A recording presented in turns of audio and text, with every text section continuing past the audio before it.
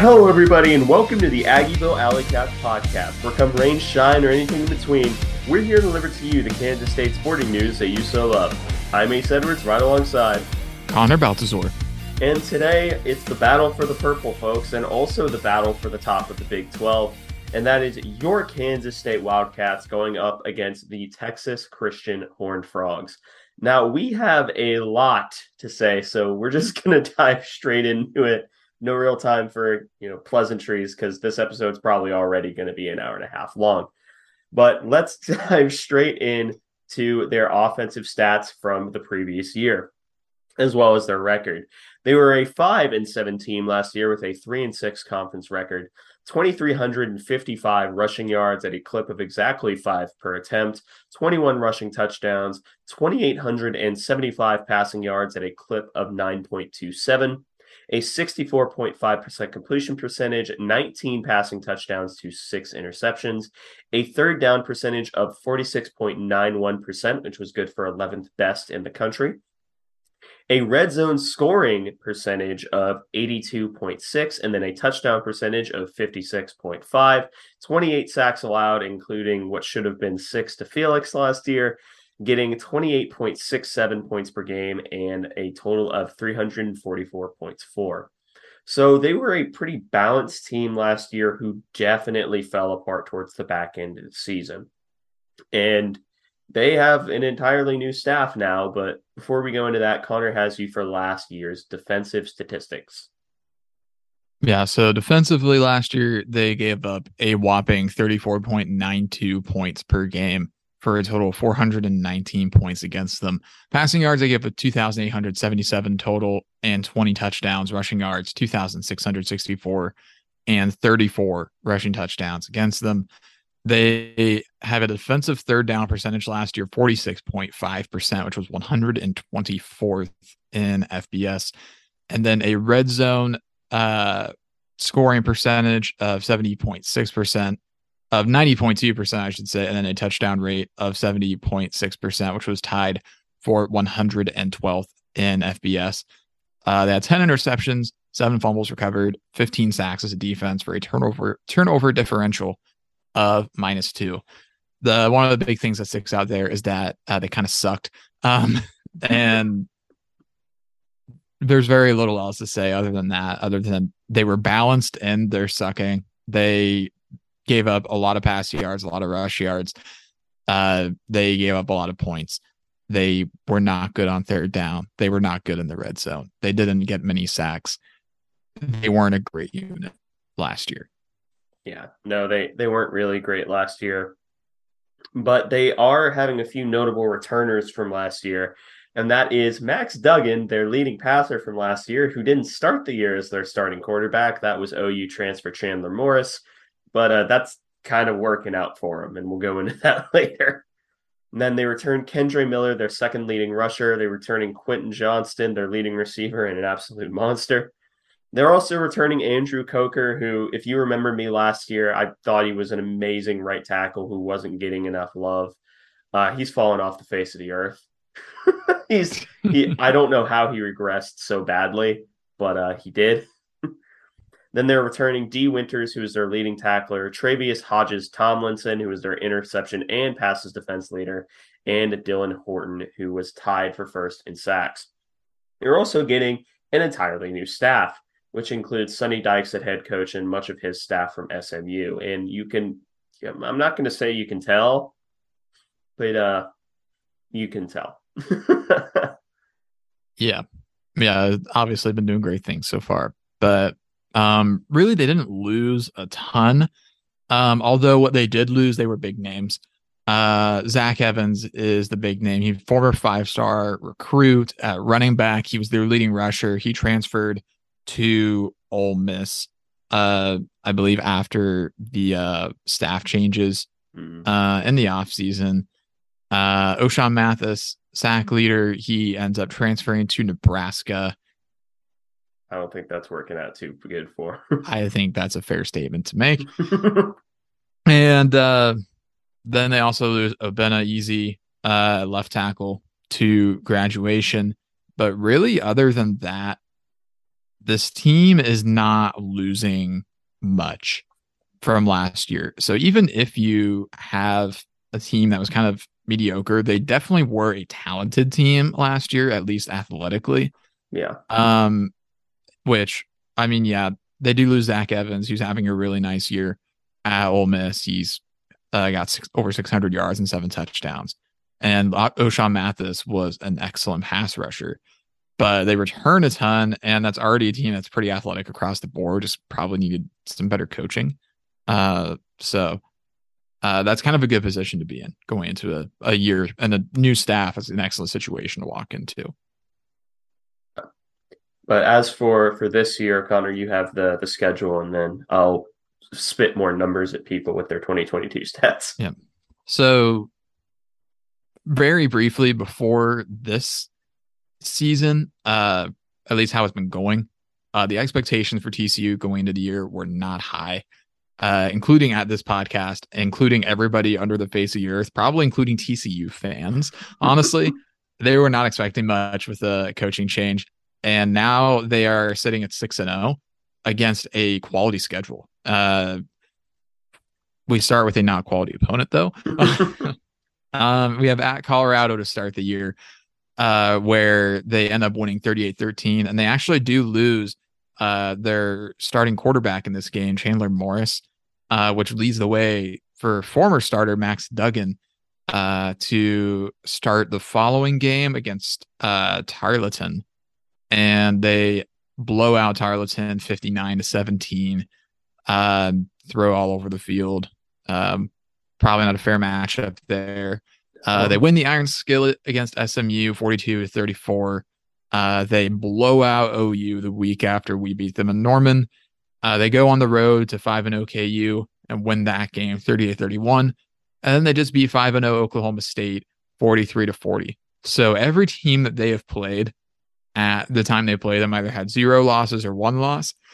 Granted, bit of a misnomer, Colorado, because they to this point have anyone. 1 win. Yeah. And I don't mean they didn't play anyone in the, they don't play anybody, Paul. They literally hadn't played anybody. Yeah, but then they beat an OU team that, while they are definitely down, that's still a very athletic and gifted team that is probably going to come around and still have a good year. They beat an undefeated KU team that had all the momentum in the world on the road at that. And they beat Oklahoma State in an excellent, excellent game that you completely, if you were not able to see this, you really missed out. So yeah, it's been a beyond the wildest dream scenario so far for TCU starting 6-0. Absolutely. Which, as we mentioned before, they're 6-0 with a 3-0 conference record. They have 1,375 rushing yards, 6.3 per attempt, 1,785 passing yards, 9.2 per attempt, 16 passing touchdowns to 1 interception, and that 1 interception was against KU on a whatever end of half ball. And then pretty big asterisk next to that. Yeah. 20 rushing touchdowns, a third down percentage on offense of 44.44 repeating percent, which is 43rd in FBS. And then on defense, they're giving up third downs at 38.95% of the time, which is 71st in FBS. And then the big one, points per game. They're averaging 45.83 points per game, which is 3rd in FBS, with 275 points for, 159 points against, a turnover differential of +5, getting 12 sacks, a red zone defensive percentage of 86.9, or defensive, I should say, 86.9%, scoring 60.9% touchdowns, which is a tie for 94th with Oklahoma State. And then on offense, they're scoring 86.2% of the time, and touchdowns are being scored 72.4% of the time, which is 51st in FBS. So this is a notably improved squad. They are, without exaggeration, 3 passing touchdowns off of their total from last year, and 1 rushing touchdown away from their total from last year. It's much improved. Yeah. Almost everything about this team offensively has gotten significantly better from the year prior. And Max Duggan even looks like a completely different quarterback. I've always liked Max Duggan, but I will not lie and act like I figured he was like capable of a 16 touchdown, one pick season through. And with the one pick really kind of being meaningless, I mean, I'd equate it to basically a garbage time. Like, obviously, the game was so competitive, but there was like 10 seconds left in the half, and they just threw a Hail Mary ball, but only to Quentin Johnston. And it just got picked by a lurking safety, Yeah. which ultimately had zero effect on the game. So that's a big, big asterisk.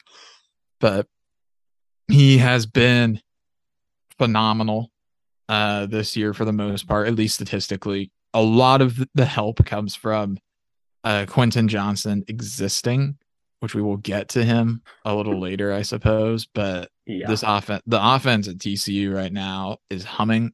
I venture to say it's special. What they've been able to do so far. Yeah.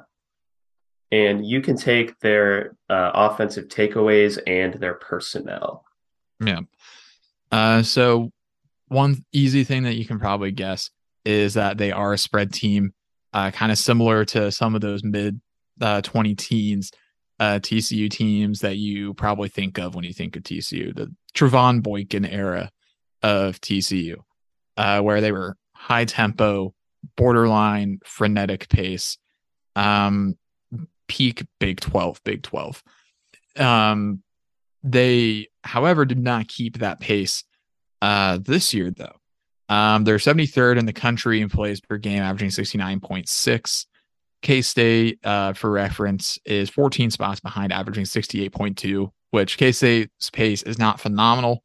Still like up by like 10 plays per game compared to last year. Yeah. They even had a game where they got like into the 80s, I think. They do play almost exclusively in a twins and doubles alignment with their receivers. And when they're not doing that, they're in trips. A part of what they do is play their receivers in a stack alignment, which is just one lined up directly behind the other. It is what it looks like. They are stacked but on each other. It's very simple. In order to prevent receivers getting pressed at the line, which we've seen K-State do a little bit of, kind of more bunching, I guess is what K-State's done. But they do run a lot of stack. You saw some of that against Oklahoma State. This forces at least one defensive back to back off, leaving the wide receiver screen game a lot more open. And this offense is very explosive. They are second in the country in yards per play at 7.3 yards per play. They have 23 plays of 30 yards or more, which is tied for third. And they have 850 plus yard plays, which is tied for first. So this team is like a juiced up version of the K-State offense, or at least right now, in terms of getting those explosive plays, although they are definitely more consistent, but they do rely on explosive plays, at least to a degree. Yeah. Do you want to know who they are tied for first? Sorry. Do you want to know who they are tied for first with in 50-yard plays? Is it something I could easily guess? Probably. Is it Tennessee? No. Is it Bama? It's Ohio State. That actually makes more sense. Just fun fact of the day. The more you know. But and then for personnel, they're spread, as we said earlier. They're going to spend most of their time in 10 and 11 personnel, lean towards 10. In 11, the tight end is playing the wing and is primarily a blocker. They also have a split back look from shotgun that they go to a few times a game. And they played a little 12 personnel against KU, but that was probably just a product of the opponent as opposed to a more consistent philosophy of their offense. And they probably just saw something there that caused them to do so. Yeah, that's pretty much, that's my assessment of them. They're an insanely explosive offense. And to go along with that is just how they call their plays. So despite this being an insanely explosive offense, you hear explosive plays, you automatically think, oh, they're passing the ball like 70% of the time. That's actually not the case. Their run pass splits is actually 48.7 to the pass and then 48.3 to the pass and then 51.7 in the run, which granted, a lot of that is RPO screens. So, it's kind of a run play, kind of a pass play, but the split is what the split is. And in the running game, it's just inside zone. Yeah, it's inside zone. I saw them run a counter once. That was cool. It's inside zone. It's, Yep. yeah. In terms of play action, they do that on 28.1% of their dropbacks. Screens are the exact same number, which is really funny because not all of their screens are play action.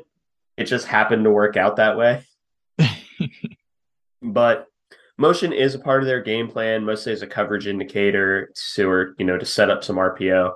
And if you're curious about what their favorite passing concepts include, basically here's their entire offense from a passing perspective, sans like maybe 3 or 4 plays.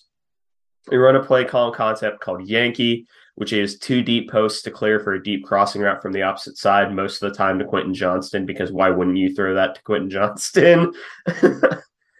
Slot fade, which is a variation of smash, which has the outside receiver running a tight curl and the slot receiver running a fade going towards the sideline, meant to pressure that outside corner and put them in a bad spot. Sail, which is also called flood in a lot of other vernaculars. The outside receiver runs a go to clear for a deep out from the slot receiver. And then stick, which is from trips or twins. The innermost receiver runs a hitch. Sometimes it's an option route that can turn into an out. The second outside receiver or a running back runs into the flat, and then the outside receiver runs a go, which acts as the alert route, which, by the way, outside receiver running a go 9 times out of 10, Quentin Johnston. And I'm not sure there's ever a situation where throwing to Quentin Johnston is objectively a bad decision, especially in college. Yeah, he is a madman. I don't want to talk about him too much because we'll have plenty of time to later, but wow. Yeah. Then they have wide receiver smoke screen, which is the outermost / furthest back in a stack receiver, takes a step back and runs behind the other receivers who are blocking. And then finally, mesh post, which is 2 drags that cross and intersect close to one another with a post from the outside receiver, guess who, following immediately behind one of them, meant to abuse the linebackers in zone coverage with the post, and in man coverage meant to create a natural rub. That's pretty much their passing game. Now, you may be saying, oh, well, that sounds very, very simple to beat. Like, there has to be. No, all of these beat different coverages and in different ways. Yankee beats man coverage in cover 3 and cover 4, and especially cover 6. God help you if you run cover 6 against us. Slot Vade kills cover 2 every single time. Sail murders cover 3. Stick murders man coverage. Wide receiver smoke screen. It's a screen. Mesh post kills both man and more conservative types of zone. They have something to beat every coverage. It just depends on what coverage they think you're running. I've talked for a while. Connor, do you have any thoughts? And then you get to cover your favorite quarterback in history. It's not your favorite quarterback. Yeah. Well, for one, their offensive coordinator is Lincoln Riley's brother, I believe. Yes, it is. Garrett Riley. Yeah, Garrett Riley. Yeah, I remember they kept showing him, and I was like, why is Lincoln Riley wearing TCUs? Oh, it's going to take more than that to impress. Oh. But yeah, he looks a lot like him, even wears the shades and everything. Like, it was all of a sudden it made a lot more sense why TCU's offense was as good as it is, because he either is as good as Lincoln Riley or he just calls him and says, hey, what should I do? And Lincoln Riley says, here is offense. And they do that. But yeah, phenomenal offense. We'll get into the positions now. Max Duggan, number 15, 4-year starter this year with an asterisk. He has been excellent this year, starting since week 2. He has been really, really great. 69.5% completion percentage, 1,591 yards, 16 touchdowns, and the 1 pick, which again, I don't even hold it against him. You might as well consider him to have 0 picks on the year, honestly, because the 1 pick, it was really just like a end of the half, let's just see what happens kind of throw. Yeah. He's got 261 yards on the ground and 5 rushing touchdowns. He had at least 1 really long run. I think it might have been against OU. I think it was as well. Yeah. But yeah, his PFF grade this year is 83.5, 77.2 in the passing game, and then an 89.1 in the run game. However, under pressure, that does go down to 58.8 overall and a 54.6 passing grade. So definitely something that is something to keep an eye on with our defense. So there's one thing we are good at, it's bringing pressure and collapsing a pocket on defense, especially with guys like Felix and Yuki Uzama, and hopefully Nate Matlick, who hopefully is healthy by this point. Yeah. But Kleiman said that he was as healthy as he's been this year. Yeah, well, we'll see. Allegedly. Yeah, some more stuff on Duggan. He's completing 57.7% of his passes that are 20 yards or more downfield, which is huge because last year downfield accuracy wasn't really a thing for him. And this year he's completely turned that around. He has been excellent. Absolutely zero doubt thus far this year. Every single game, it feels like he's making huge plays. And he's only got the one pick. And he's been high completion percentage. He's been above 65% in every single game except for the Oklahoma State game, which fair. That's a tough defense. That's fair. And he's been absolutely excellent this entire season. His arm strength is good. It's not elite or anything like that, but it's solid. And he does get impatient at times. Will sometimes only read, or most of the time, really, he's only reading one side of the field, but he is at least processing on that side. He is going through making reads. He does not like short throws or checkdowns. He really likes the big play. It was even noted in the Oklahoma State game that they had checkdowns wide open the entire game, and he really didn't take them because he was just trying to get downfield as much as he could. They didn't really go to that check down until really late when they needed to get down the field, and they got like 15 yards because Oklahoma State was playing so far off of the check down because they didn't think he'd actually throw it ever. If the play goes on for longer than what it's time for, he kind of lets his feet die. But a little bit after that happens, he's going to be gone. And so if he ever gets flat-footed, he's about to run. He is absolutely gone. So just take off, run at that man as fast as possible. He is actually faster than you would think. You could say he has deceptive speed. He's a real gym rat.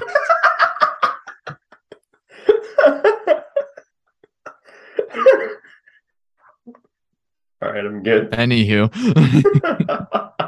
not sure what you're laughing at. I'm just making comments about Max Duggan. Coach's favorite player. First guy in, last guy out. He's just a real blue collar athlete, but he is a threat on the ground regardless.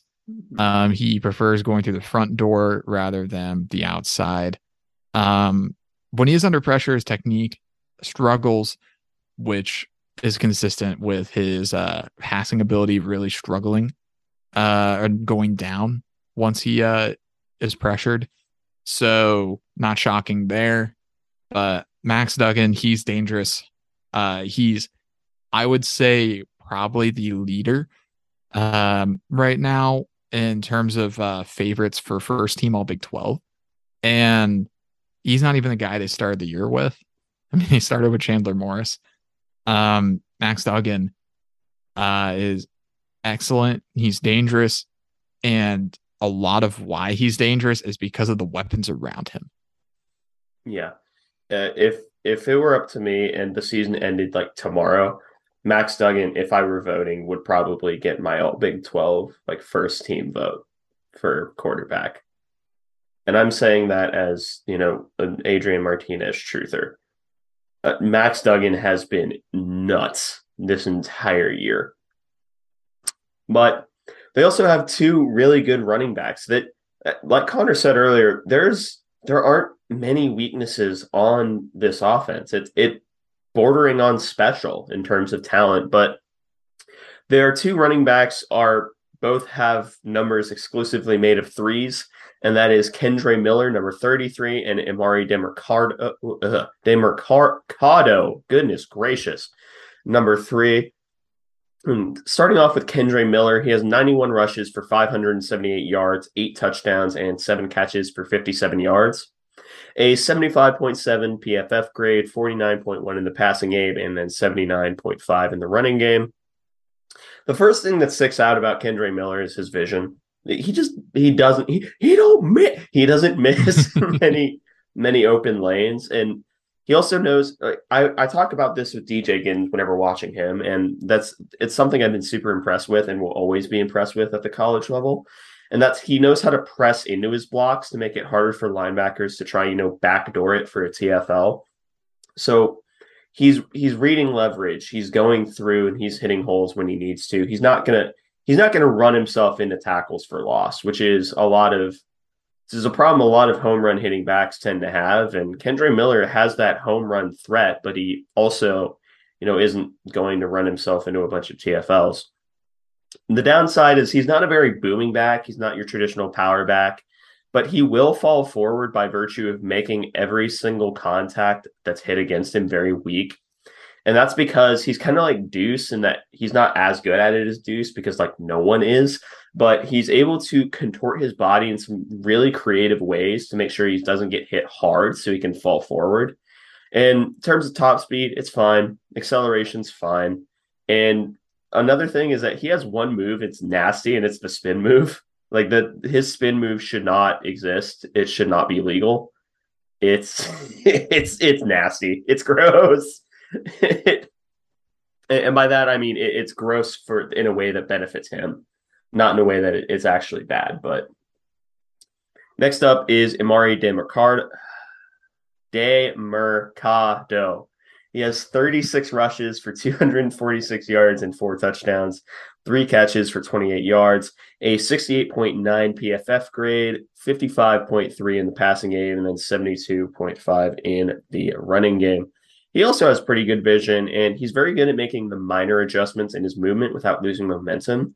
He's more of he's the twitchier of the two backs, and he can even make some pretty great moves in space, but he just doesn't have that power. He's probably the faster of the two, but he isn't nearly as strong. But neither of these backs are slouches in any stretch of the imagination. In fact, I think Demercado probably first time that try. I think that he's probably a starter on maybe a few other Power 5 rosters, maybe even some in the Big 12. He may actually start at like West Virginia. He may be in the rotation at Baylor, but neither of these backs are bad. Kendre Miller, I think, is actually quite good. But that's not what makes this offense horrifying. Connor, you have the first two parts of what makes this offense terrifying. All right. So wide receiver, the first two guys that we have are number 1, Quentin Johnston, and number 18, Savion Williams. Quentin Johnston is many things, but above all, he is absolutely terrifying. He is 6'4", 215 pounds. Something that Ace and I have realized is it's like if Malik Knowles reached his final form. In some ways, athletically at least. After the catch, he's very similar. But the difference is that he's a borderline NFL ready receiver. He is absolutely excellent. He's a monster. And he's having an incredible year. And that year he's currently, I think, borderline leading the Big 12 in receiving, if not solely. And if not, he's doing it after, in the first 4 weeks of the season, having games of 22, 22, 29, and 41 yards. In the last 2 weeks, he's had games against Oklahoma State where he had 8 catches for 180 yards and a touchdown, 22 yards per catch. And then against KU, 14 catches, 206 yards, 14.7 yards per catch and a touchdown. He was excellent. He was really good last year. This year, though, he has become a whole different beast. 34 catches, 500 yards, 14.7 per catch and 2 touchdowns, 80.5 PFF grade, 80.3 pass grade, drop rate of 8.1 And then the last 2 weeks, a 90.9 grade against KU and an 89.8 against Oklahoma State. Going into the year, I would have said there's a conversation. Ace would have said this as well. There's a conversation about who the best receiver in the Big 12 is, and it revolves around Xavier Worthy, Quentin Johnston, like Xavier Hutchinson. But he is the best receiver in the Big 12 right now. Yeah. And there's no doubt about it. By the way, to go back earlier, he's the third leading receiver behind Xavier Hutchinson, who has nearly 800 yards, and Marvin Mims, who has 42 more. That's shocking that Mims has more because I feel like he's been very quiet the last few weeks. But anywho, yeah, Johnston, no, it's fine. It's fine. Thank you for that. Johnston, he is one of the most dangerous receivers in not just the Big 12, but in the entire country. He is high level in everything he does. He has an unbelievable catch radius, great catch through contact.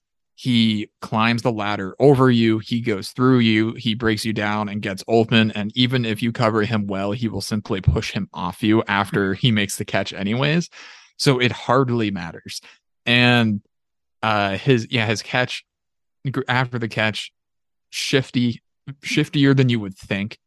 Looking at him being 6'4", 215, he will just juke you out, break your ankles, move around you. And if he decides that he doesn't want to go through all that effort, he will simply run over you.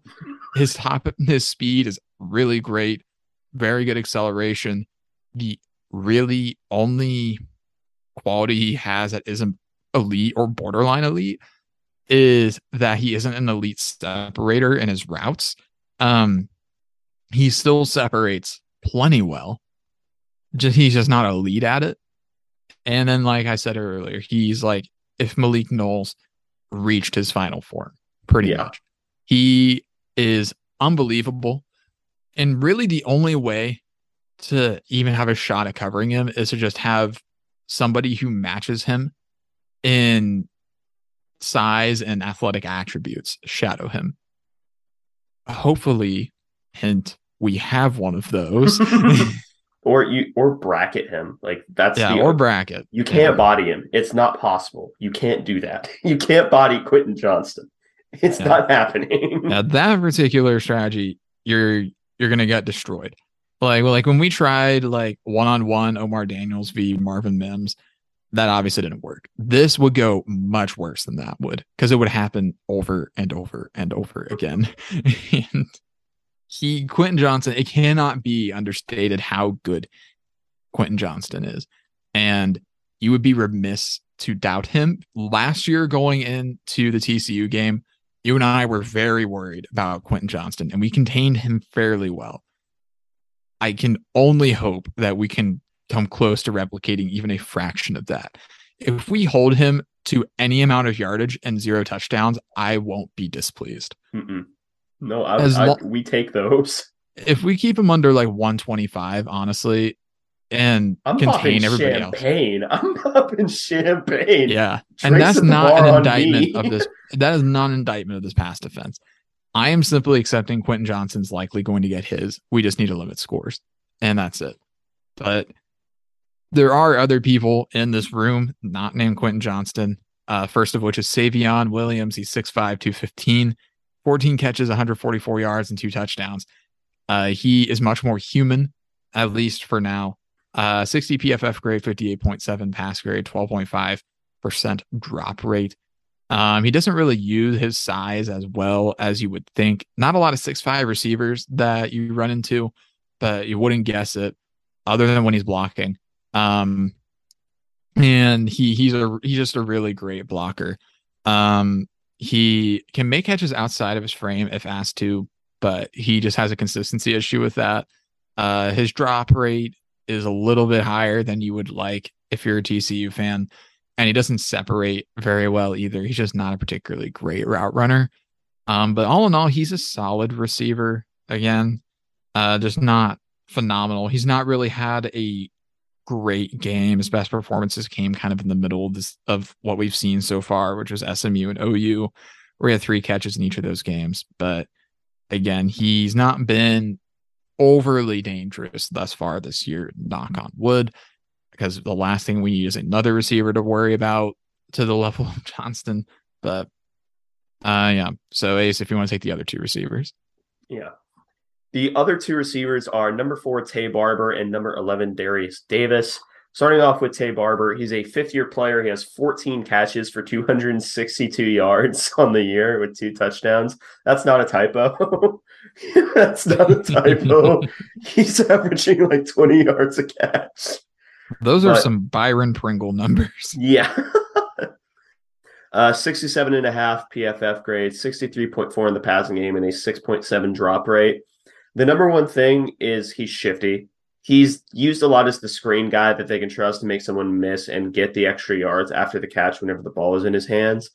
And of the receivers listed, he's the most like the slot archetype.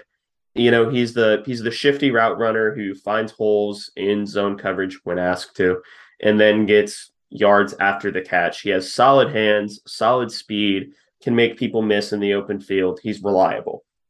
He's that reliable, smart fifth-year player that you're going to, you know, despite him not even coming close to leading the team in catches, he's reliable. He's good, as you can see, and he's able to get open, even deep, and even when it's not deep, he can house it anywhere on the field. Next up is number 11, Darius Davis. He has 21 catches on the year, 224 yards, and 3 touchdowns. A 66.9 PFF grade, a 67.9 passing game, and a 4.5 drop percentage. From a purely statistical standpoint, he has the best hands on the team. Again, that's purely statistical. He has a pretty good degree of snap out of his routes, and he's sent in motion just about as much as Barber is. And he also serves as the kick returner, which speaks to his ability in the open field. So you have 2 monsters in Savion Williams and, you know, the scariest receiver in the Big 12, and it's not close, in Quentin Johnston. And then you have the 2 more finessey guys in Tay Barber and Darius Davis. So this receiving core it's scary. I'm not going to lie to you. It's scary. Every night it haunts my dreams. But it'll be an interesting matchup, and we'll talk about it later. Connor, you have tight ends, fullbacks, and do you want left side or right side of the line? I'll take left. Okay. One last note on the receivers. The lone silver lining for us and the rest of the Big 12 is the Tay Barber and Darius Davis are seniors, and Quentin Johnston is almost certainly going to be going to the NFL as an eligible junior. So at least most of these guys will probably not be here next year. Hoping so. Because I don't want to deal with them again. Never again, please. Yeah, moving on. Yeah. Moving on to tight ends, fullbacks. Jared Wiley, number 19, is the guy here. 7 catches for 62 yards on the year. 75.5 PFF grade, 80 grade in the pass, and then a 54.2 run block grade. He is an okay blocker. He's fine. Solid, one might say. Mediocre. Average, perhaps. He's fine. He's fine. Yeah. He doesn't do much in this offense. He, without a doubt, is a football player that exists. He's really big. He's 6'7", 255. Mm-hmm. And that's about all that can be said about him. He's okay. Yeah, he exists. Yeah. So I'll move to the left side of the offensive line. First of all, O-line in general, they're giving up pressure on 27.6% of dropbacks, 9 sacks, given up so far just 4.76% of dropbacks for this TCU team, which is tied for 46th in FBS. So a little above average there, and preventing sacks thus far. But we will see if that continues, because he was only sacked once against Oklahoma State. He has a really good defensive line. On the other hand, he got sacked 5 times against SMU. So a lot of his sacks came in that one game. Yeah. So going to be interested to see how that offensive line holds up. I feel like we'll learn a lot about them after the game. But right now, we can tell you what we know before. That left tackle, Brandon Coleman, number 77, He's a 2-year starter to redshirt junior, 6'6", 325 pounds, and wears a cowboy collar at left tackle, which I know Ace loves the cowboy collar. I also love the cowboy collar. I honestly prefer it uncovered. The covered look has its place, but I do prefer the not covered cowboy collar. I think it's such a cool look. I say cool. I don't know if that's necessarily true, but well, the covered it is look makes certainly you look one of like a the Ninja Turtle. So I don't. fair. I suppose that is true, but he's got that look. 69.1 PFF grade, 67.8 pass blocker, and then a 65.9 run blocker. So fairly solid there. His arm position when starting his pass sets is a little too extended, so he's not getting the greatest punch or the quickest hands on the rusher. He's susceptible to any move that focuses on his arms rather than his body. So hopefully Felix will have some moves in his arsenal for him. Or Felix can just bully he can hold him. his own. Yeah. Which, to be fair, Felix does that to most individuals that he faces, but yeah. He's going to be susceptible to any move. I already said that, excuse me. As an anchor and pass protection, though, he can more than hold his own. So if he's able to set up shop, he's going to do a solid job. But if you meet him with a speed rush from kind of a wide 9 almost, he's not going to do so well because he oversets the inside and gets himself leaning forward. He just kind of like falls. Yeah, he falls a la Christian Duffy. He always catches at least one stray. He always does. And I feel so bad because like he's actually been pretty solid this year, I think. He's but good. Like, I can never forget about that. Anywho, in run blocking, he's good at getting his hips flipped to seal off an edge. He does have that issue remaining though with his arms. He can get knocked off of his game pretty easily. But he's fine. But then we move into left guard, Steve Avila, number 79, a three-year starter and a redshirt senior. 6'4", 330 pounds, a 68.5 PFF grade, 88.2 pass blocking grade, and a 64.7 run block. I am not sure why his overall grade is that low and his pass block is that high. They didn't ask me, but unbelievable pass blocker as his grade indicates. He is looking for work. He can handle himself on an island. He does a really nice job providing help to either the left guard Coleman or to the center whenever he doesn't have somebody right up on him. And he keeps his eyes up really well as well. However, once you get him out of that situation and get him in space, that isn't his ideal situation. He just doesn't he doesn't get the push that he needs. He just kind of spawns at the second level, but not in a good way. He just kind of appears and is there and he says, I am here to block you. And they just say, I do not care and move along. But incredible pass blocker is Steve Avila. But yeah, he is not the best in space, not the greatest run blocker. Yeah. And then starting with their center for the right side of the line, it's Alan Ali, number 56. He's a redshirt senior transfer from SMU, so followed Sonny Dykes. A 6'5", 300-pound center, a 66.1 PFF grade, 77.6 in run and pass block, and then 60.1 run blocking. His biggest thing is that he's not that strong by center standards, and he can get bodied pretty easily by, bigger nose tackles. This is honestly a game where I could see, Uso getting in, like instead of D Hentz will obviously be, the second guy off the bench, but Uso may get in a little bit more because I think he might be a little stronger, whereas Hentz is a little more finessey. He still has strength, don't misunderstand me, but Uso is like 340 pounds Samoan man. So or he might be Hawaiian. I don't either or. Polynesian. He's big boy, big man. But he doesn't get a great first punch on anyone directly lined up on him, but he's best when he's not going straight forward.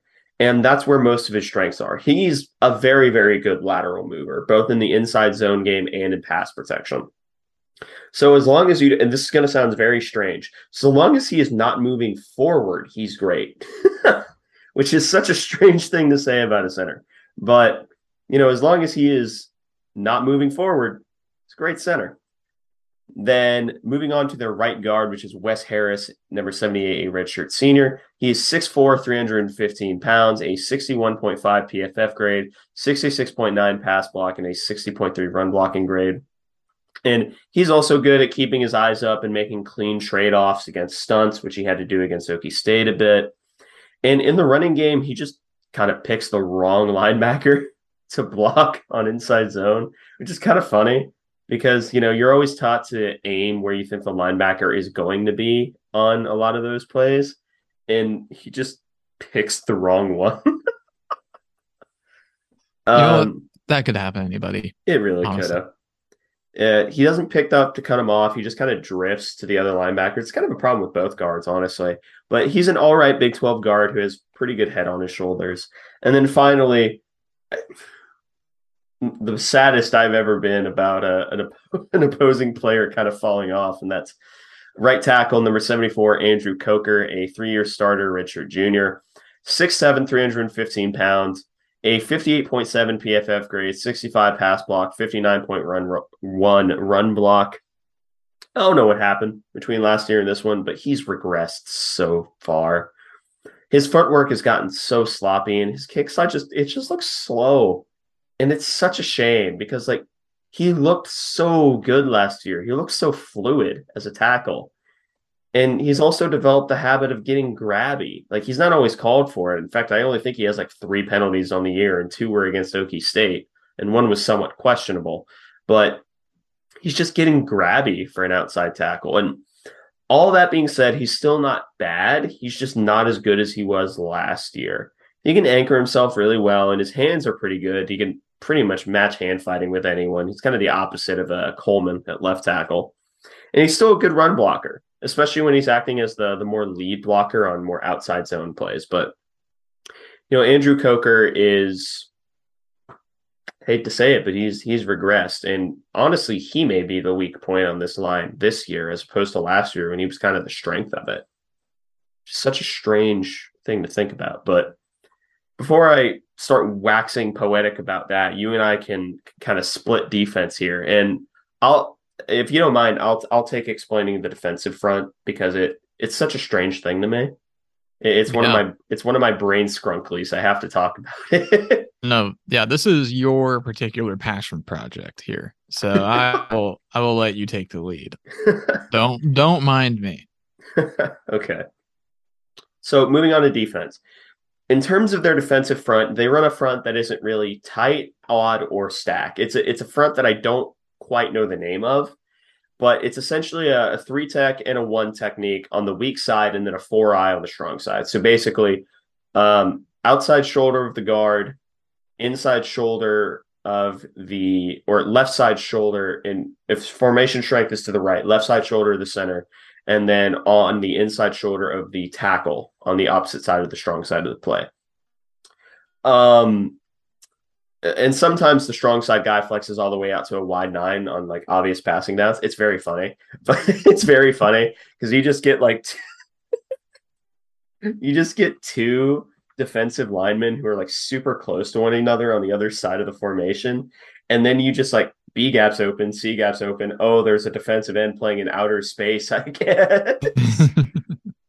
But and before I go any further, I'm really waiting for a QB power on 3rd and 15 that will abuse this fact because I'm calling my shot here. That's going to be a play call. But yeah, it's such a strange. And I had a discussion with someone on Twitter today that was, it was supposed to be a schematic thing more against Oklahoma State because they run a lot of counters, which is true. They do run a lot of counters. But the only game that I have seen, granted, I've only seen 4 of their 6. The only game where I've seen them come out with that look with less consistency than 50% of the time was up against KU. And that's because the way KU's offense works is you want to be as balanced as possible just because of how they handle motion. But it's their primary front. And that kind of leaves them susceptible to, you'd think it would leave them susceptible to outside zone. Oklahoma State tried that. That did not work well for them.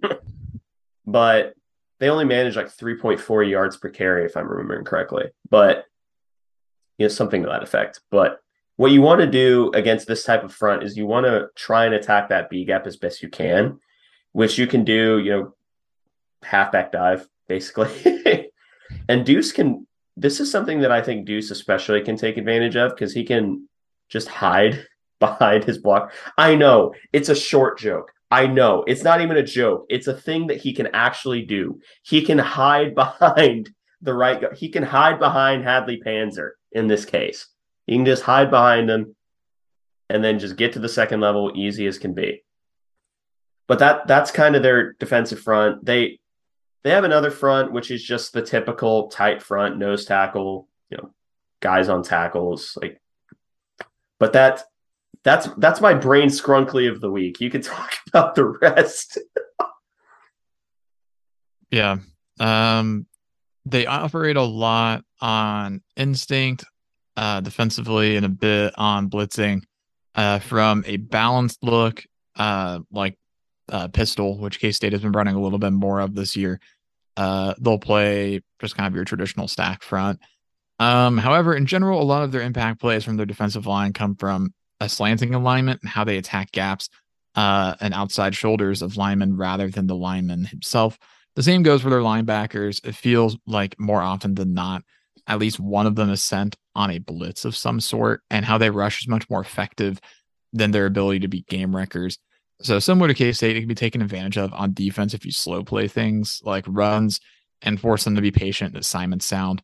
Very similar to how Texas Tech approached K-State's defense in the second and third quarters of that game, where they were very successful running the football just by playing it patient, taking their time, and letting K-State overrun. TCU is pretty similar. But yeah, personnel, I can get into this as well because you just talked for like 5 minutes straight. Yeah. Sorry, it's a brain scrunkly. I had to. No, I understand. It's fine. They run the same 3-3-5 hybrid kind of defense that everybody in the Big 12 runs nowadays, it feels like. The difference is that they don't really play a lot of 3 high. So congratulations, Ace. You do not have to watch 3 high the entire game. Let's go. They do run it sometimes, but rarely. Not often. They generally have the third safety play kind of in the box or slot, kind of more of a like cat safety almost. Mm-hmm. K-State used to run a lot of that. Kind of in the mid-2000 teens. Guy like Randall Evans will probably ring a bell in that regard for K-State. And then a part of this goes to their coverage philosophy as a 3 high.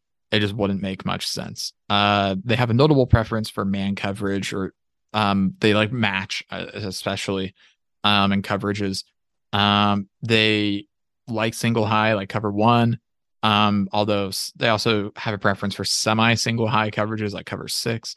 They really enjoy rolling their safeties, be it rolling them down closer to the box or rotating them to the passing strength of the field. A lot of their coaching philosophy, though, does leave them vulnerable to the QB run game. And it also leaves them pretty vulnerable to routes in the flat or routes from non-traditional receivers, like tight ends or running backs. If you run a running back screen, they just simply are not equipped to handle that as a defense, just by virtue of how aggressive they are in rolling their defenses. So if you just pick the right side, then it might be all over for them. Yeah. Yeah. One of the counters that people will say to the quarterback running game is, Jalen Daniels he didn't have a great day. Spencer Sanders was mostly contained. You see, here's the thing is that they had literally, there was a snap, and I imagine this was not an uncommon reprieve. They had a snap where they had, I am not joking, not 1, not 2, but 3 quarterback spies on Spencer Sanders. I imagine they have the same at least once or twice for Jalen Daniels. It was very funny watching everyone else just play straight man coverage, and then you see 3 defenders just eyeballing Spencer Sanders. But now that the schematics bit is over with, we can talk about their actual personnel, starting with their interior defensive line, which is made up predominantly by two people, Dominic Williams, number 52, and Tymon Mitchell. Goodness gracious, what is with me today? Number 91. Starting off with Williams, he's actually a true freshman, so there's that. He has 10 tackles, 2 TFLs, 1.5 sacks, a 65.3 PFF grade, 63.4 run defense, 67.6 tackling, and then 63.6 in the pass rush. All of his strengths and weaknesses stem from the fact that he's massive. He's just a big dude. He's just a big guy. He can two-gap a running play by virtue of existing, and I know that sounds like a fat joke, and it's not meant to be. He's just that big, and he has the strength to back it up. But the thing is, he's a tick or two slow off the ball, which you really don't want as a nose tackle. And a part of this might be because he's just playing the run, and his top goal is to float along with the play, not necessarily to blow it up. He's much more the prevent the big play kind of tackle than the wreck it before it gets started type of player. But he's still big. He's still strong. He's a big dude. He has 1.5 sacks on the year, so he's gotten through a few times. And then Tymon Mitchell, a transfer from Georgia. Yes, a transfer from Georgia came to TCU. And yes, he plays about as well as you think he does. Excuse me. He has 10 tackles, 2.5 TFLs, and 2 sacks. A 78 PFF grade, 73.7 run defense, 78.6 tackling, and then a 74.8 pass rush. His biggest weakness is his hand placement, which is a bit high, which is so strange because he plays with a really good pad level. So it kind of just looks like he's reaching upwards a lot, which is a weird problem to have, but okay. And his biggest thing is because, no offense to Williams, but he's clearly the better player. He's brought in a lot on passing downs or the more high leverage situations, and he's relentless to say the least. He's not the type of player that's going to make one move and say, "Oh, well, we've done nothing and I'm out of ideas." But he'll if his initial rush doesn't work, he'll try to go for a club. He'll try to go for a swim. He'll try to work to a different gap. He's not someone who's just going to lay down when he's blocked. And that's one of the best things that you could ask for a interior defensive lineman, especially because he's big enough to where he can push the pocket and make people uncomfortable. So let's just say that no matter what front they're running, Hayden Gillum is going to have a handful no matter who's running at nose tackle, but you have their edge players. Yeah. So on the edge, you've got number 98, Dylan Horton, and number 95, Terrell Cooper. Starting out with Horton, he's got 13 tackles, 1.5 tackles for loss, 3 pass breakups, and 4 quarterback hurries on the season. He has a 75 PFF grade, 77.4 run defense grade, and a 73.1 tackle grade to go with a 66.6 rush defense grade. While he's pretty solid in 1v1. If his rush gets redirected, he's pretty much done for. If you're able to push him inside, get just another set of hands on him. If you're able to push him past and get him out of the way, it's going to be rough. Kind of indicates I'm kind of a motor player, but if you just like kind of get in his way, then that's kind of it. But run defense, he's quick enough and big enough to be a dangerous force player and one that can break past anybody if you don't meet him head on. So he's a solid edge guy.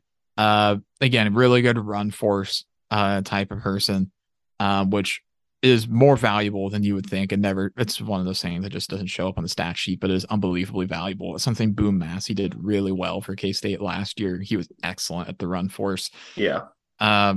Terrell Cooper, on the other hand, 9 tackles, 1.5 tackles for loss, a pass breakup, a quarterback hurry, and a forced fumble. He's got 67.5 on PFF, 78.7 run defense grade, 67.8 tackle, and a 49.9 pass rush grade. He has a quick set of hands that he can use to disengage from blocking. However, as his grade indicates, he really doesn't bring much to the table in terms of pass rushing. He doesn't really have any moves. He just kind of runs in the general direction of the quarterback, and his hands sure are quick, but Yeah. that's about where it ends. So not a ton to write home about on the edge players. They're good, and the run defense, that's kind of their role on this team, but not really a heavy dose of pass rush coming from the edges. At least thus far this year from those two guys.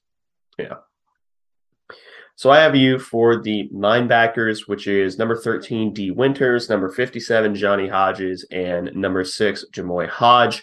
Starting off with D. Winters, and the way this defense works is technically any of these people can play any position at any time. But I'm kind of going with the approximations of what I think they want them to play. And if you get them in the right situation, they would prefer them playing, which is first off, D. Winters, who's probably the more prototypical will linebacker, weak side. He has 29 tackles, 7 TFLs, 4.5 sacks, and 1 pass defense, a 57.0 PFF grade, 58.8 run defense, 62.3 tackling, 72.6 on the pass rush, and then a 49.7 coverage grade. His biggest issue, as you can guess from his grades, is in coverage. And he just gets caught up looking too much at the receiver in zone, and he just doesn't have the athleticism make up for time lost in reading them instead of the quarterback, because that's the main difference in zone and man coverages, as you can guess, is in zone, you're supposed to be reading the quarterback's eyes. In man, you have a guy, defend him. But in zone coverage, he really just doesn't have the athleticism to make up for the situations that he puts himself in with. He doesn't look at the eyes of the quarterback. He doesn't get to them as quickly as he should. He's also sent on a pretty good amount of blitzes, and by design, he loops around a lot more, and he actually does rush. So he's kind of more of that stunt linebacker. Think of how, not Malcolm Rodriguez, but the other linebacker from Oklahoma State last year. There were 2 of them, but the names are escaping me. But he was a good stunt linebacker. He's good at looping around. He's plenty fast enough to where he can get around the edge. He's just not fast enough in coverage, which is a strange problem to have. But he's actually quite strong, and he can hold an edge against a pulling guard. He's not going to bowl through him or anything, but he's not giving up much ground, and he's a tenacious player. He's a tenacious will linebacker. And then after this, I will give you the Mike linebacker in the 2 corners. And you get Johnny Hodges. I think they would want him as the Sam more traditionally, though he plays a little bit more Mike. And he's also a cowboy collar enjoyer, a true man of culture here. We have two cowboy collar enjoyers here. Johnny Hodges is a transfer from Navy. He has 37 tackles, 4 TFLs, and 1.5 sacks. A 61.2 PFF grade, 53.2 run defense, 64.9 tackling, 53.9 in the rush, and 71.7 in coverage. From a mental standpoint, he's not the greatest at initially diagnosing a play. So he'll probably buy it on play action if you ask him to. But once he gets it figured out, he's flying towards that play. He plays with his head on fire. And because of that, he can overrun the play in both run defense and coverage. But again, part of that's just his play style. He is someone that plays high speed all the time, go, go, go as fast as you can. And despite his hair on fire approach, he's not the greatest true athlete on the field. And I'm not just saying that because it's the obvious joke to make, but, as the Sam linebacker, you typically don't think is, the most insane athlete, but he's just not. He's fine. He's a good athlete. He's obviously a D1 Power 5 athlete, but he's not the greatest. He's not Isaiah Simmons, basically. He also has a tendency to make what I call prayer tackles, something you mostly only see from DBs. And to describe this, it is basically, I have lost this rep. I will now simply dive at your knees and hope that you fall. It's worked for him. It's working. I can't complain. It's working for him. But yeah, I don't know quite what explains his high coverage grade because he's not that great at it. But yeah, you have the Mike and the top two corners. Yep. So at Mike, you've got one Jamoy Hodge, number 6. He's got 30 tackles on the year, 3 tackles for loss, 2.5 sacks, and then also a pick. His PFF grade so far is 69.4, 81.7 run defense, 77.9 tackling, 50.8 in the pass rush, and then 58.8 in coverage. He's not incredible at blitzing. He's not a great contain player. He's a solid run defender, but he does always rock forward at the beginning of pretty much every play. If he does get asked to go backwards, that's just something that he's not particularly comfortable with. It must just be a habit of some sort, which, I mean, again, he's rocking forward at the beginning of every play. So obviously there's a habit there of some sort. Against the run, he doesn't do a great job when he isn't given a clean look. Specifically, other than that, he does kind of hold his own. If he is faced with a lineman or tight end, he doesn't attack them the way that he needs to. Rather, he just tries to power through them with his body and not avoid them or fight through them with his hands. He does play pass reps pretty strangely as well. He almost looks like he's playing spy, but he's too far back for that. But he's too far up to be playing the hole defender and man coverage. So he's certainly doing something. Yeah, and he's clearly being instructed to do something, but it is apparently a state secret as to what that is. Yeah. So, we say all that, it makes it sound like, he's this irredeemable player. It wasn't intended to sound like that, because he actually is quite a good tackler. Yeah. And his bruising style of playing the run is effective. It's just he's going to meet someone bigger than him, and he's going to lose. It's like, that guy that that runs up and down Aggieville, always looking for a fight. He's going to pick the fight with the 6'5", 285-pound dude and lose. He'll hold his own, and he's trying, but he can't win fights with linemen. But outside of that, he's a really, really good run defender and a really, really good tackler. It's just everything else. Yeah. But then we can move on from the linebacker room to the corners. We start out with Travius Hodges-Tomlinson, number 1. Hodges-Tomlinson, he's got 21 tackles, 3 pass breakups, and a forced fumble on the season. 66.5% or 66.5 PFF grade, 70.1 run defense, 72.3 tackle, and a 65.2 coverage. He has a weird ability that allows him to make pass breakups at the absolute last possible second by diving. It's like he's in like Madden or something, just like making these dramatic plays. He makes those diving pass breakups really effectively to the point where he's better at it than he would be just standing there trying to bat a ball down. So strange. So weird. It is very, very odd. I don't know what to make of that. Other than I'm just picturing him like in his backyard, like in middle school, just like practicing the diving pick constantly. And he just forgets to practice like they're just like doing normal coverage. Like, very theatrical, I guess. But as corners tend to be. That is fair. Maybe we should have expected it, but he does play a little bit sticky. By that, we mean that he tries to play bully ball.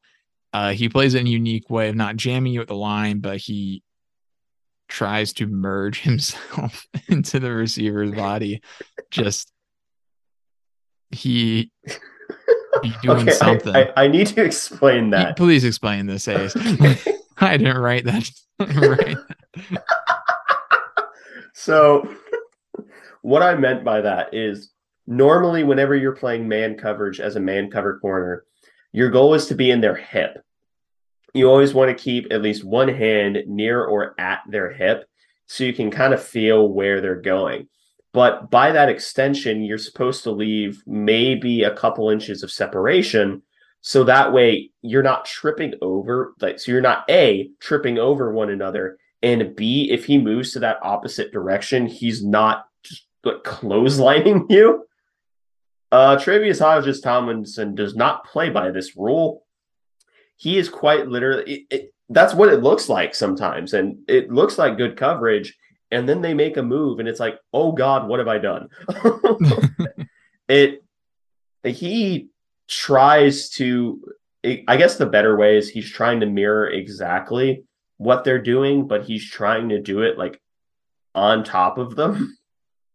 It seriously, I if collision was off, if collision was turned off for like 2 seconds on Earth, and he happens to be doing a pass rep, he may end up just like melding like the Terminator through the bars in T2. But I'll let you get back to that. That sometimes I get really tired and then just start writing things that I think are funny. So Anywho, all the credit in the world to him regardless. He can get absolutely demolished in the running game. But then he immediately sticks his nose right back into the play. So credit to him for having a really high motor. But then we get to the other corner, number 24, Josh Newton. He's a transfer actually from Louisiana Monroe. 15 tackles, 2 tackles for loss, 2 picks, and 4 pass breakups. 77.8 PFF grade, 70.9 run defense, 69 in tackling, and a 79.1 coverage grade. So quite good through this point in the season. He's a great defender in the vertical passing game, no matter what he is doing, whether it be a man or a zone or whatever have you. His biggest weakness, though, is probably over the middle due to his tendency to want to funnel you to the sidelines just because that's what he's comfortable with. But for the most part, though, as a man cover corner, he is really great. Keeps a hand on the receiver to feel for where he's going. He stays in the hip pocket and apparently merges into the receiver's body. Like no, that's Travius. That's just Travius. That's not what you want to do. No, I'm transplanting it to Josh Newton now. Every TCU corner is turned into like a T800 and just molds through all the laws of physics and just becomes one with the receiver. Playing Who defense. Would you credit to the pick if they merged?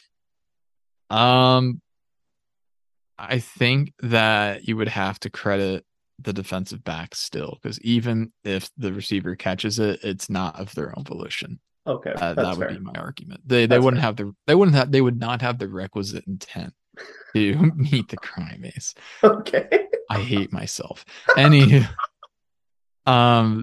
stays in his hip pocket really well normally, and he's very hard to beat in true one-on-one reps, especially on the outside. He wants to get you to the sideline and give you little to no room to operate. In zone, he's fine. Leaves a little to be desired. He's a little slower than you'd like reacting to the ball. Kind of sounds reminiscent of Echo in some ways with the elite man coverage. And in zone, solid, but not always the best in terms of positioning, and his reaction could be better. Yeah. Obviously not 1-to-1, but in a very broad sense, there are some similarities that you could draw, even if they're not particularly similar players. For one, Josh Newton actually has interceptions. Echo, nobody ever throws at him, so he just doesn't have the opportunity, sadly. Yeah. Shame. But yeah, that does it for the corners. So Ace, be ready to cover the safeties. All right. These descriptions are normal. So we can talk about their safeties. Which is number 3, Mark Perry, and number 14, Abraham Kamara, and then number 28, Millard Bradford. So let's start with Mark Perry, who's their strong safety.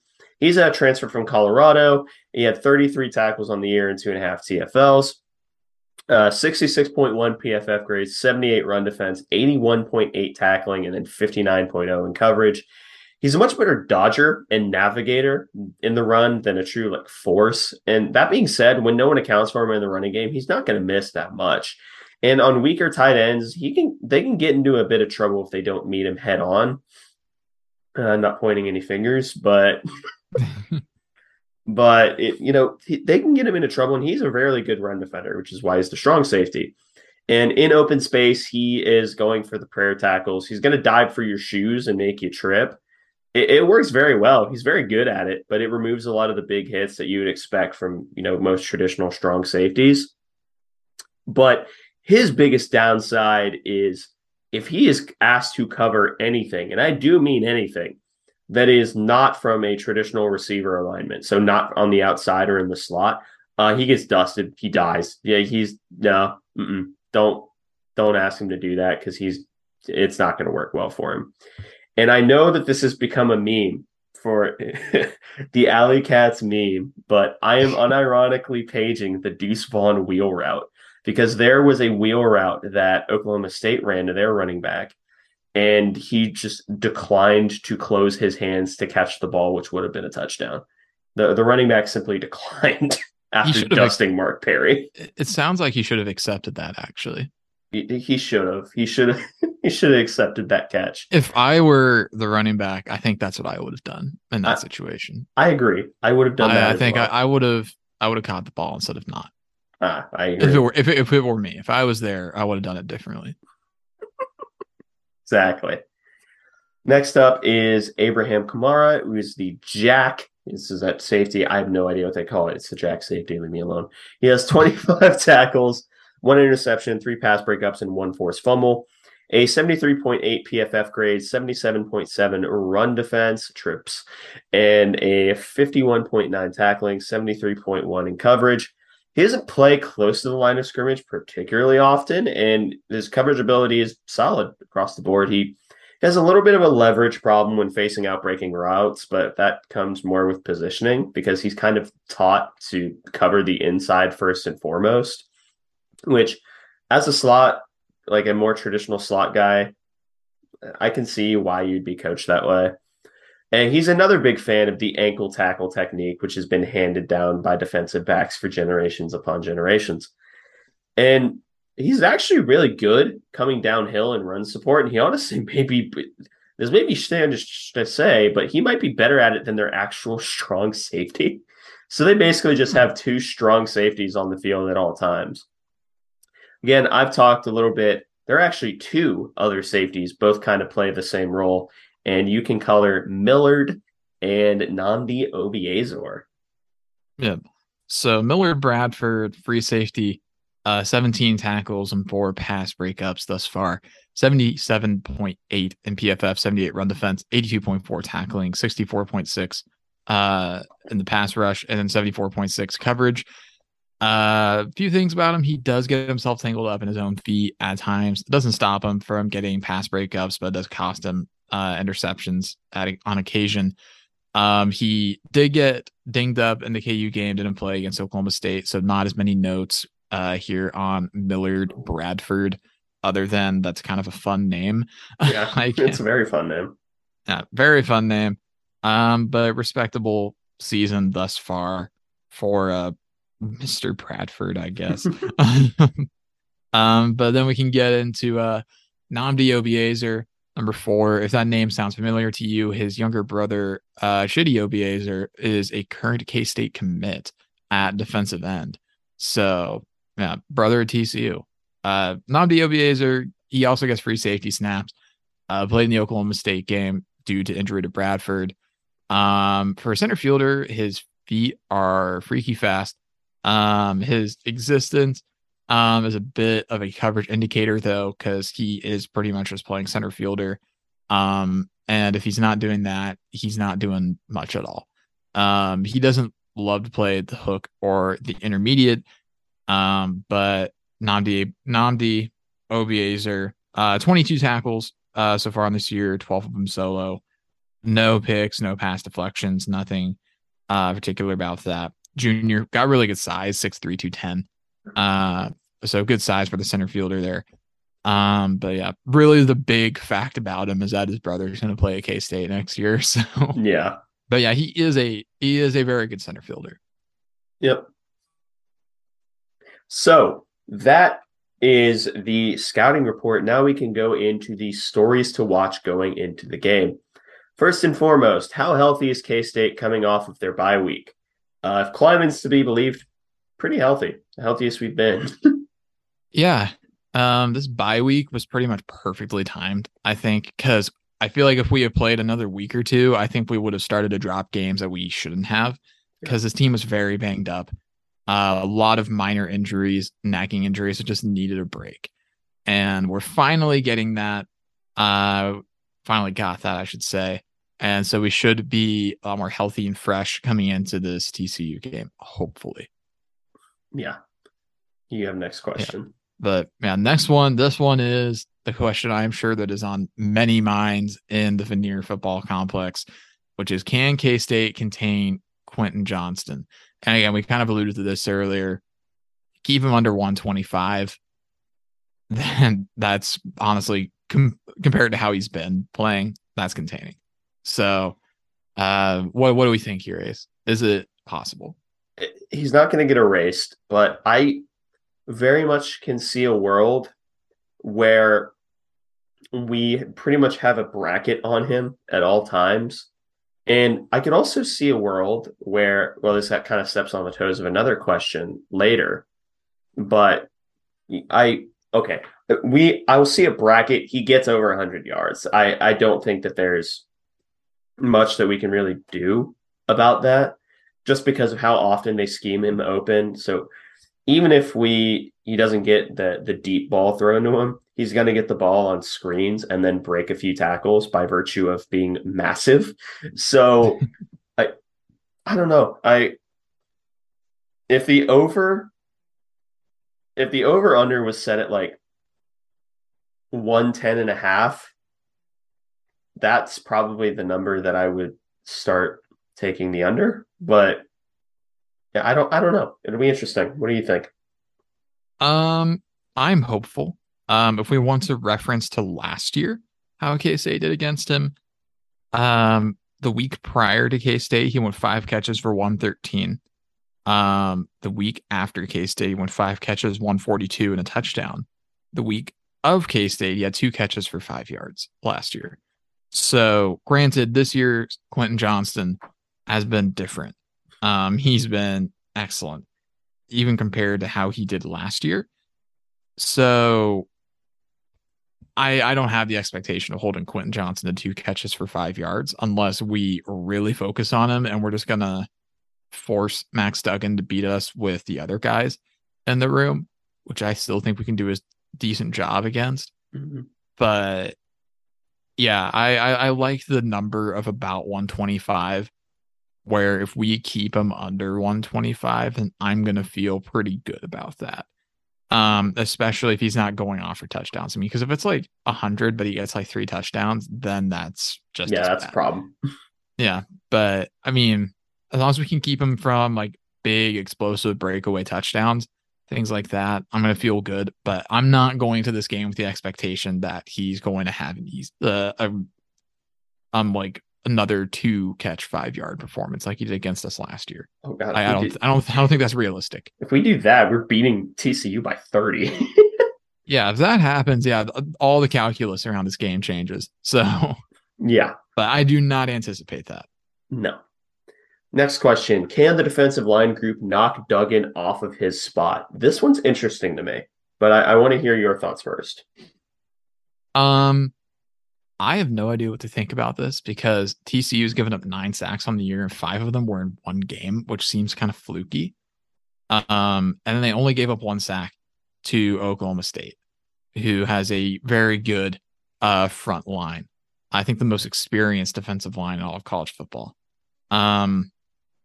I am hopeful that we can do it at least some. I think we're going to be left wanting more pressure from our defensive line in this game.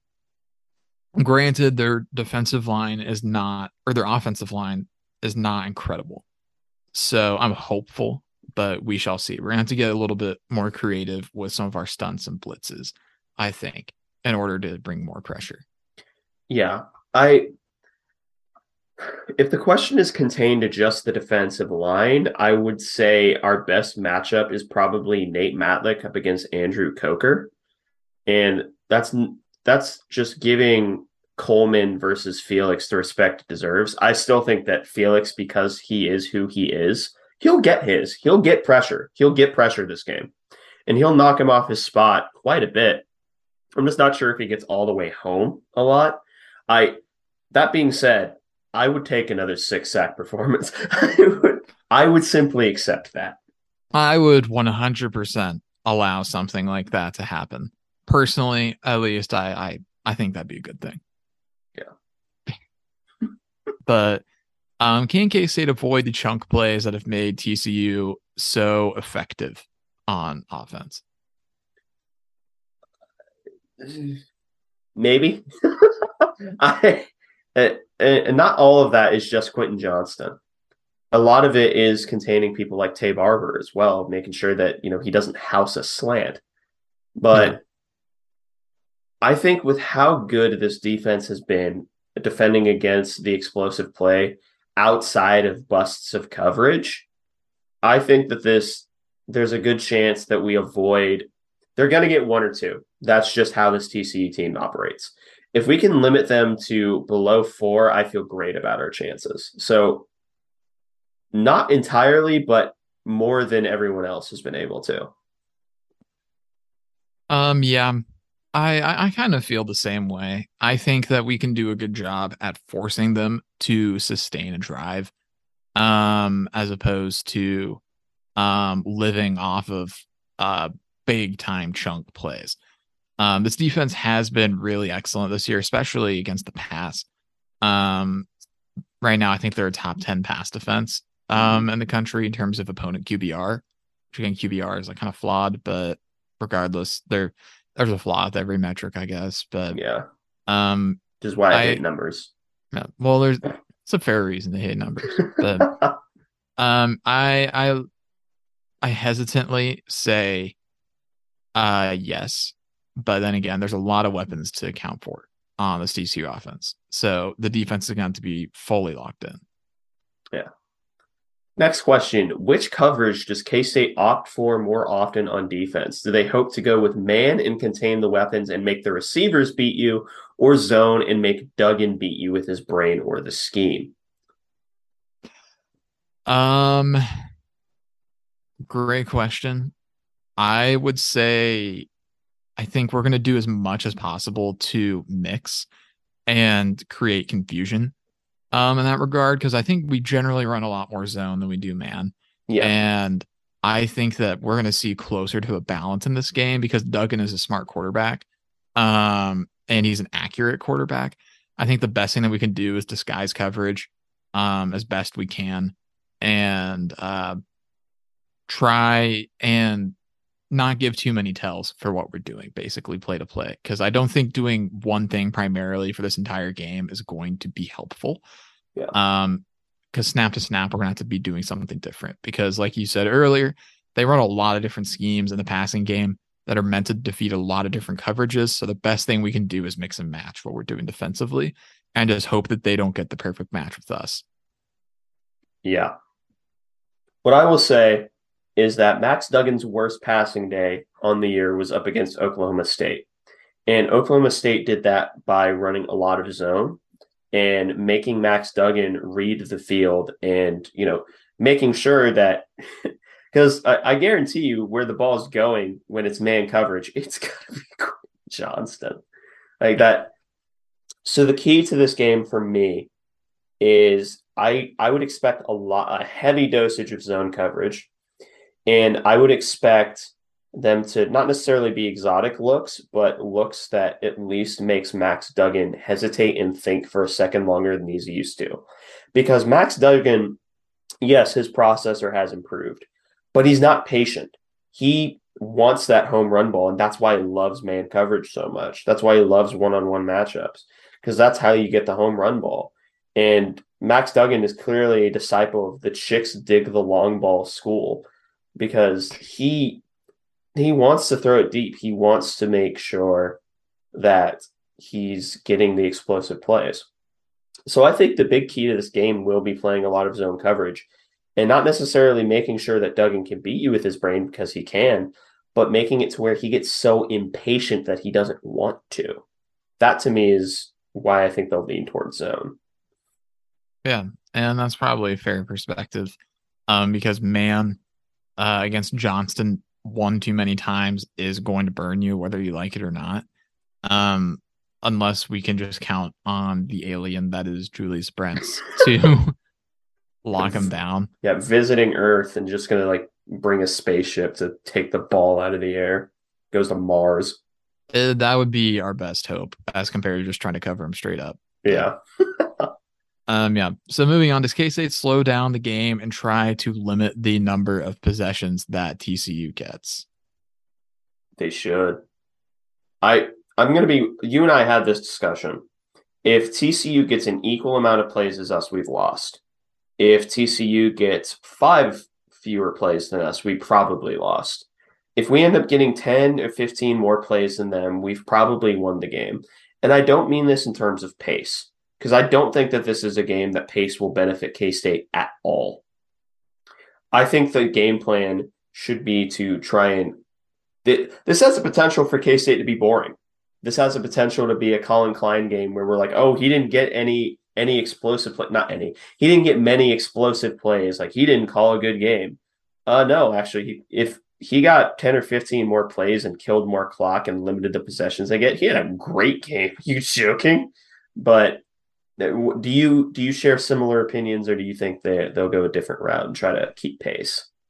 I think whatever pace you take, it has to be with the intention of keeping your offense efficient.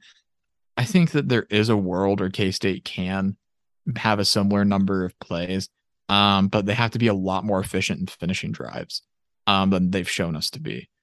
Because that's been really the big black mark on the play calling thus far, and the offense as a whole, is that when we're in a sustained drive, it seems that we really stall once we get to the opponent's side of the field. Yeah. So if we're able to finish off drives at a regular rate and keep a high points per drive on sustained drives and not just rely on the explosive play, then that kind of changes things. But we're going to have to see that to believe that, I think, with this offense. So whatever you can do to limit the amount of time TCU spends with the ball, I think that's an effective strategy, because we did do that with Oklahoma, because they were getting a lot of yards because they were getting a lot of big chunk plays. But they also did not hold the ball very much. And that was kind of the goal with the offense, it seemed. So we'll probably need to do something similar against TCU. Yeah.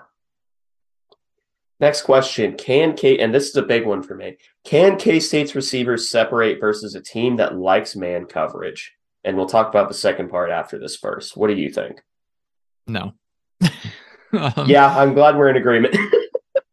I sincerely hope we can, but I don't expect our receivers to get more separation than they normally would.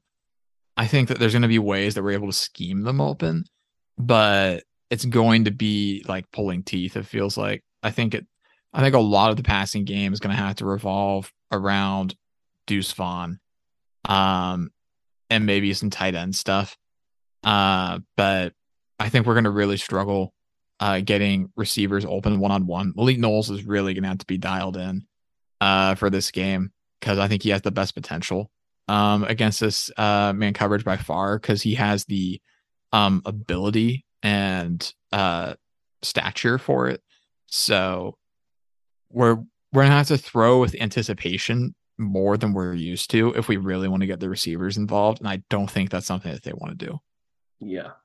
And you touched upon the second part already, which is running back tight ends passing matchups. But I think that they eventually get schemed open, and I think it'll be more on shorter stuff, because that, other than Josh Newton, they kind of like playing off man coverage as opposed to more press man, which, especially in the slot, they don't press the slot at all, ever. They don't do that. They know it's a bad idea, especially with, having a safety on them.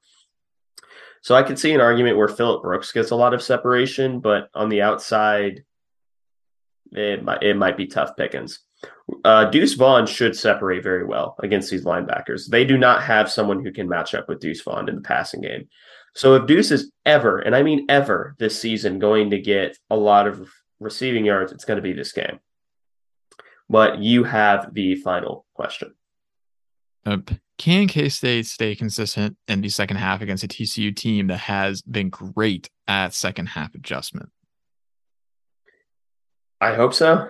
Like, granted, in two games that they've had to actually adjust in the second half, which is Okie State and KU. They've been good. They've been very good at making adjustments, especially in the Okie State game. The second half, I don't think Okie State scored a touchdown in the second half until late, did they? I Or was think it you're all right. field? It was all field. They didn't score much, is the point. Yeah, a lot of settling for field goals for Oklahoma State in the second half. Yeah, so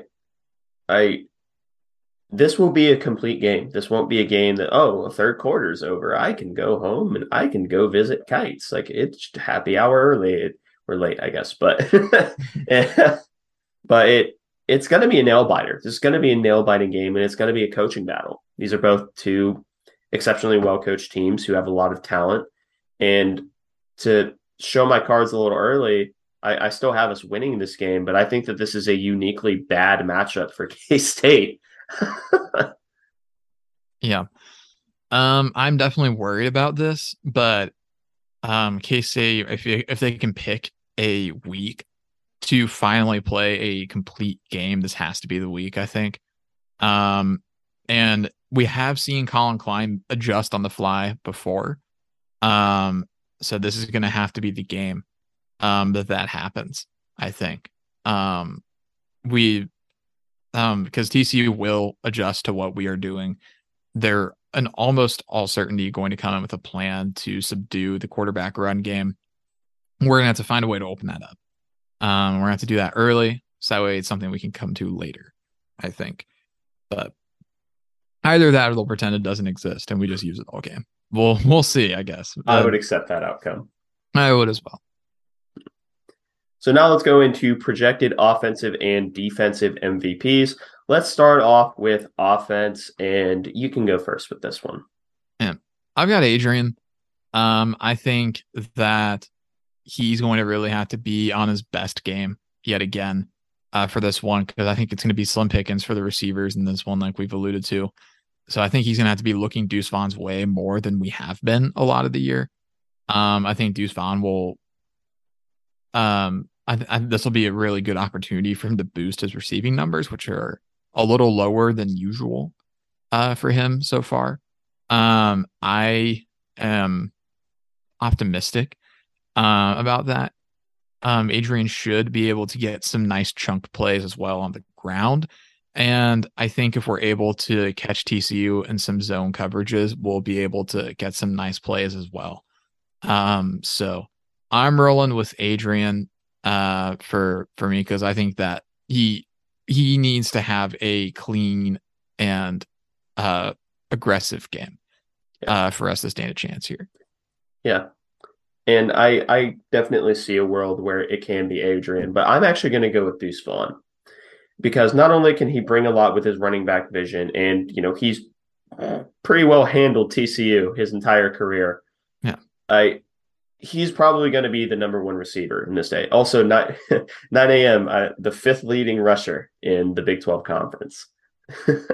I'll allow it. But yeah, I think Deuce.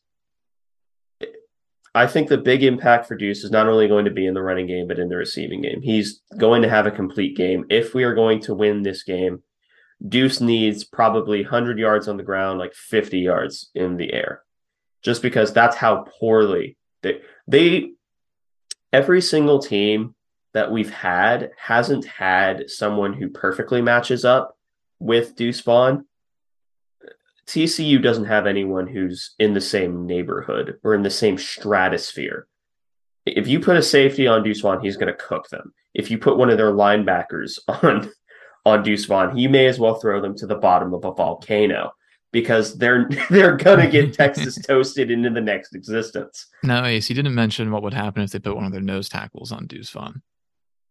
They may just try and body Deuce and get like a DPI. I don't know. But yeah, I think Deuce is the pick for me. And on defense, we actually match, which is Julius Brents, the Condor. Not the Condor. Wait, is it the Vulture or the Condor? I think it's the Condor. I just always say Echo Island in the Brents Peninsula. So fair enough. But I think Brents, not only because if we're ever going to have a true one-on-one with Quentin Johnston, it has to be Brents. I love you, Echo, but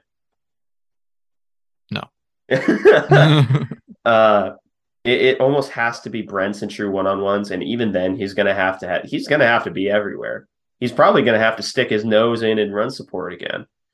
But I think Julius Brents is probably my pick for defensive MVP. Josh Hayes close second. Yeah, I'm going with Brents as well for a similar reason. He is the guy that we have on our entire roster that I truly could see lined up on Johnston and not immediately break a sweat. And because he matches with him physically in terms of build and whatnot. He's been excellent this year in pass coverage for the most part. He's going to have to be the guy at defensive back to stop Quentin Johnson or at least slow him down. So I think that he's an obvious pick. This could really be a breakout game for Julius if they try to force feed Johnston and he plays it well. Yeah. This is a draft stock game for Julius. Yes. This could be a draft day highlight montage type of game for Julius Brents if he plays it right. Yeah. Like he could come away from this game with a pick, a pass deflection, maybe. Because the ball, if he's going to be lining up on Johnston, the ball is going to be coming his way a lot. So we'll see. Yeah. Now, finally, score projections. I said earlier that TCU is a team that K-State is a uniquely bad matchup for. And I mean that going both ways, because on defense, K-State is a horrible matchup for TCU because of how good we are at limiting explosive plays and how much pressure we get. However, by the exact same token, if we give them an extra possession, we die. If we need to steal a possession, I project that happening. I project Max Duggan getting impatient and making a bad throw. And if we take advantage of that, that's what we need to. We need to take advantage of that. So we need to play ball control. It's going to be a boring game. If K-State wins with the game plan I think we're going to go with and think we should go with, caveat, I'm not a coach. So by all means, at me on Twitter if this is like a 40-50 game or something and call me a moron and we end up winning. But this is a game where we kind of need to be boring in a sense, but I have 27-21 Cats. I have it being a sweaty up until the very end. I've got 31-30 K-State. I think this game will come down to K-State being able to do the opposite of what TCU did to Oklahoma State, which is force some drives to end in field goals instead of touchdowns. I think that's going to be the way to victory for K-State. I foresee this being a very tightly contested game. If the cards fall correctly, this is possibly an Arlington rematch. I do have K-State, but this is going to be a very tight game, I think, one way or another. Yeah. You have any final thoughts before we say goodbye on what has been a very long but very informative episode? I'm very sad that this game ended up on Fox Sports 1 instead of Fox because of the stupid MLB playoffs. I truly don't care about the playoffs at all. Yeah. So it's an absolute shame. It could have happened to anybody, but hopefully we're able to make up for it with a good time slot the following week, which we don't know yet because we got put in a 6-day selection, but we'll see. Yep. But that pretty much wraps up this episode of the Aggieville Alley Cats podcast. Thank you all so much for listening. If you want to follow or contact the show, we are at Aggieville ACats on Twitter. That's capital A, and capital C in Cats. If you want to email the show, we are AggievilleAlleyCats@gmail.com. If you want to follow us on a more personal note, I am at AC Edwards00. I am at Connor Baltazar, capital C, capital B. And if you want to support the show financially, please be sure to check out the official Aggieville Alley Cats merch store, where you can find such designs as the staff-approved Doontang Clan, Play Sandstorm Cowards, and Neon Alley Cats. And most importantly, thank you all for listening to this episode of the Aggieville Alley Cats podcast. Where come rain, shine, or anything in between, we're here to deliver to you the Kansas State sporting news that you so love. Stay safe, Alley Cats.